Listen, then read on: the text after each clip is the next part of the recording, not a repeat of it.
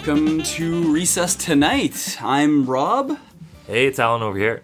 We found a random bro walking on the street, and he said he liked podcasts.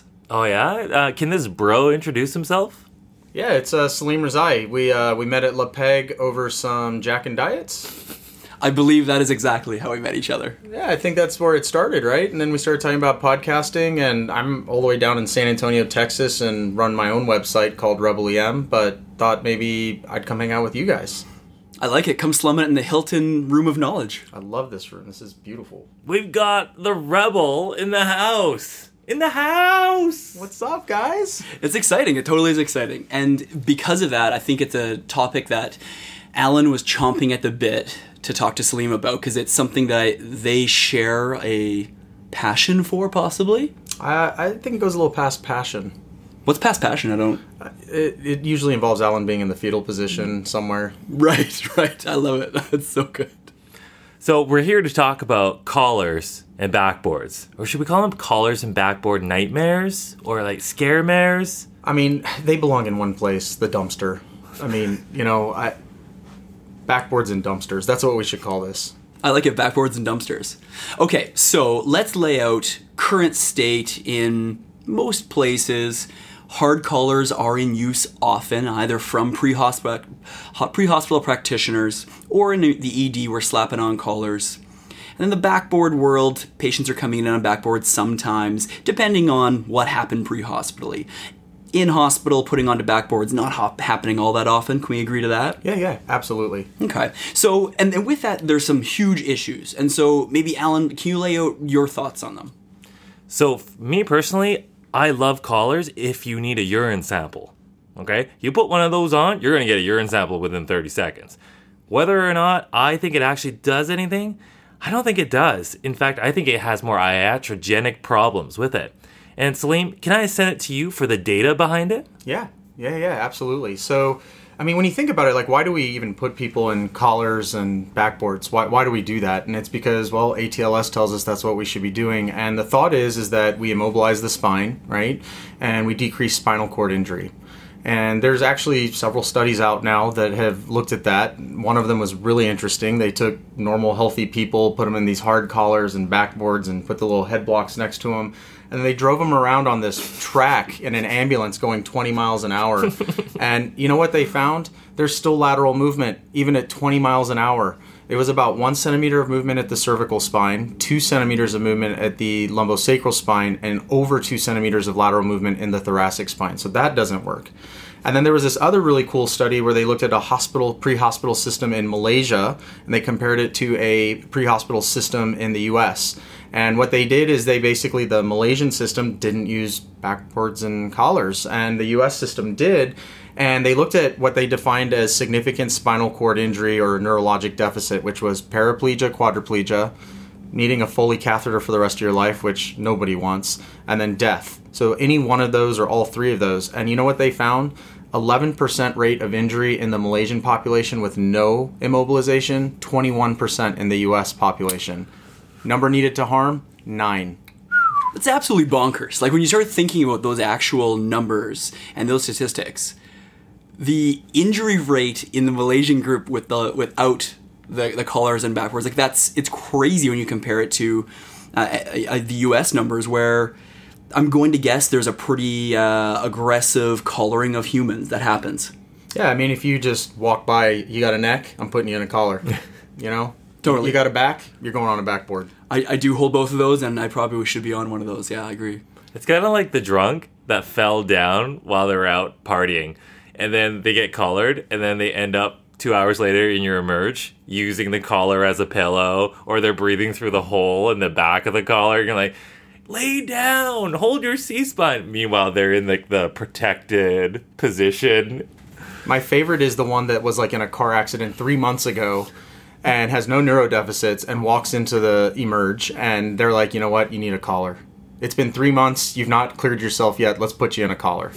That's my least favorite. I usually go and I'm just walking around ripping collars off everyone, So essentially your new title is just Velcro taker-offer. That's right. Yeah. That's right. Very aggressively. Yeah, no doubt. Okay. Now, Rob, you bring an interesting angle to the collars and backboards. You're a paramedic as well.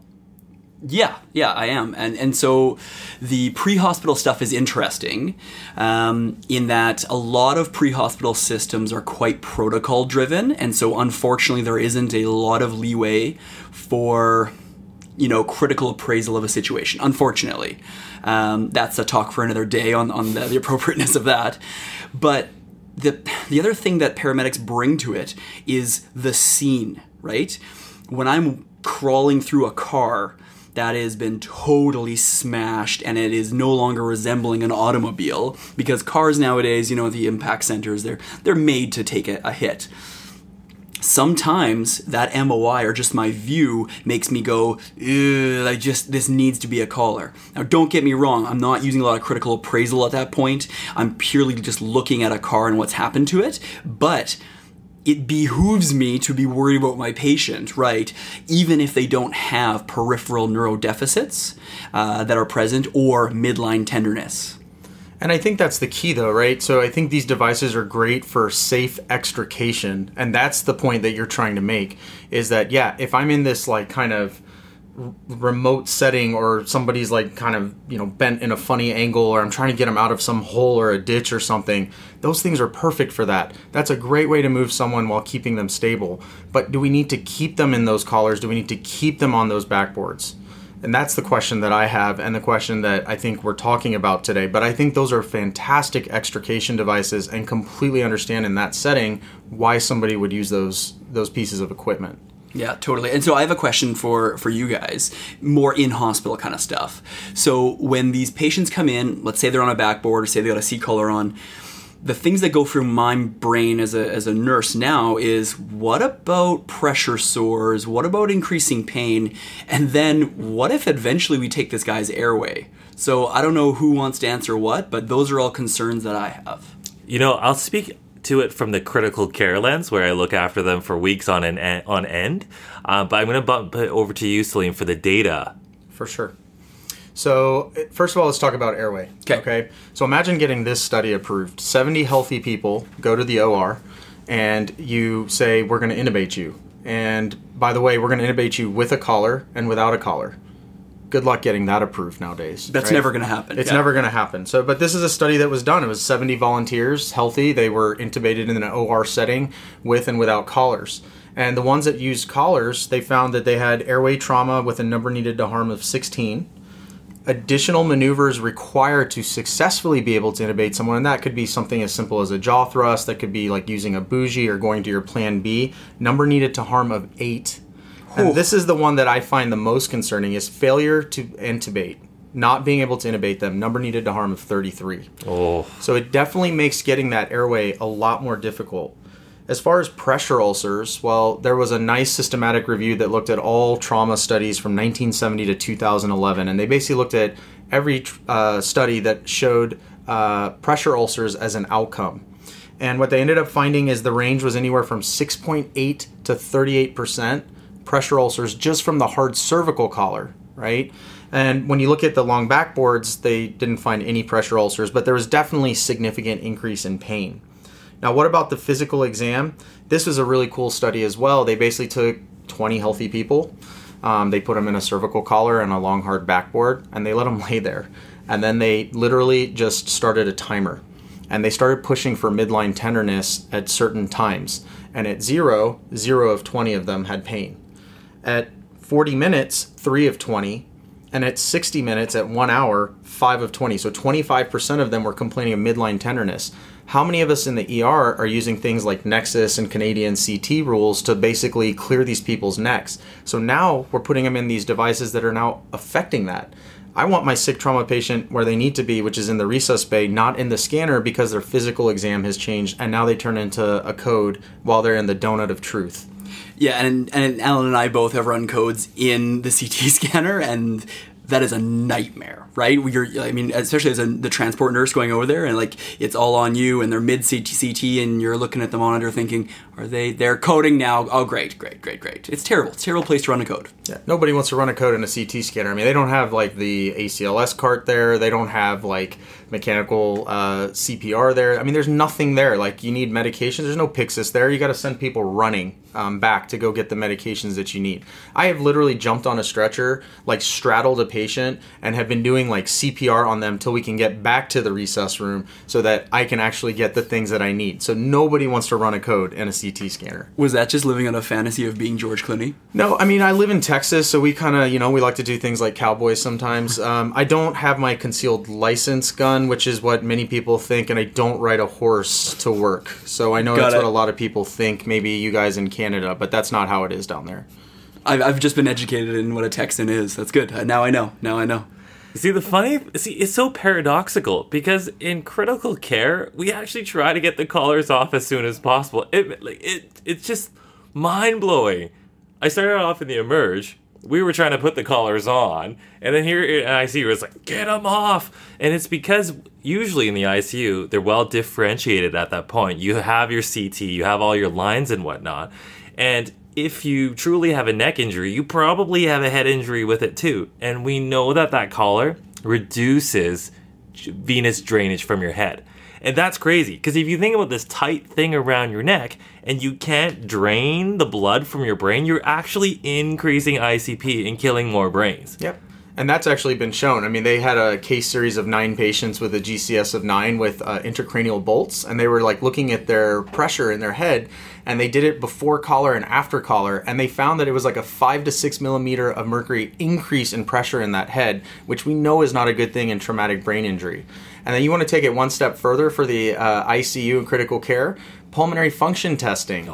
They've actually like laid these people down and had them just on the ground without being immobilized doing spirometry, and then they put these collars and these backboards on them, and they have like a 1/3 of a liter decrease in their forced vital capacity. So now you add like pulmonary contusions or broken ribs and get, decrease their pulmonary function on top of it. I mean, it's just crazy that we do this to people.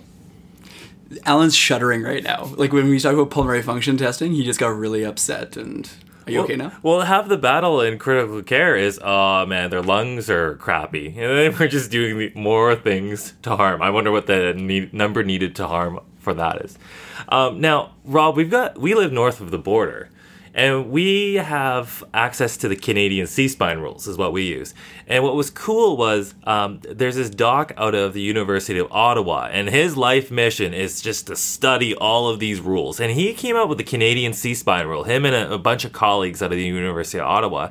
They came up with a set guideline to follow to determine if radiographs were needed to clear a collar. And then he took it a step further. He actually took it and asked the question, can triage nurses use this tool to clear collars? And he studied it first in, it was a CMAG, I think it was in 2010, and then he validated it in 2018. And so if you Google Ian Steele, Canadian C-spine rules, triage, we'll have the link to the paper in our show notes. You'll actually find that the nurses clearing C-spines actually had no increased misses or any significant events when compared to their physician colleagues. So it's something to consider, is we can clear them with the right amount of training, and if we follow a validated rule. And I agree. And I think like one of the points you're getting on is, how does one change a protocol, or how does one change a system? And I find that, just sitting down with everybody who's got a stake in whatever it is you're trying to change, getting them at a table and discussing the evidence behind why something works or doesn't work, and getting everybody on board is kind of the way that you slowly change protocols. And so by no means am I going to sit here on this podcast and tell all the listeners like we should just throw all backboards and all collars in the dumpster, because we've already said, as an extrication tool, fantastic. And there's certainly some patients, like maybe some that are intoxicated, or they have a focal neurologic deficit, somebody that we're really worried about. That's not the patient I'm talking about. But what about a patient who has a GCS of 15, has no distracting injury, right? Not intoxicated, no focal neurodeficit? That is not the patient that we need to be keeping in these collars and these backboards. And the point is that if they do come in on those, well, we need to get them off as soon and as safely as possible. And so nobody's saying throw these things out, but I would argue that for the majority of, like, even penetrating trauma doesn't need to be on a backboard or a C-collar. That's different than blunt trauma, right? So we're not sitting here saying that we should completely throw all these things out, but we should be selective about who we keep on it, and we should get them off in a timely manner. I think those are killer points and super important to look at. I mean, a massive thank you from us to you, Salim, on hanging with us and talking C-collars. It's a huge thrill for us for you to be on the podcast with us. Anything else you want to close with, or are you feeling good there? No, I feel great. I mean, I feel honorary Canadian. You were definitely honorary Canadian. Can I say, what are you talking about? Is that allowed, or it's huge? That's exactly how we sound, I assume, to most Americans. Okay, all right. I think we should end on that. Beautiful. From all of us at Recess tonight. And you can find The Rebel at rebelem.com. Great website. Thanks, y'all. Take care.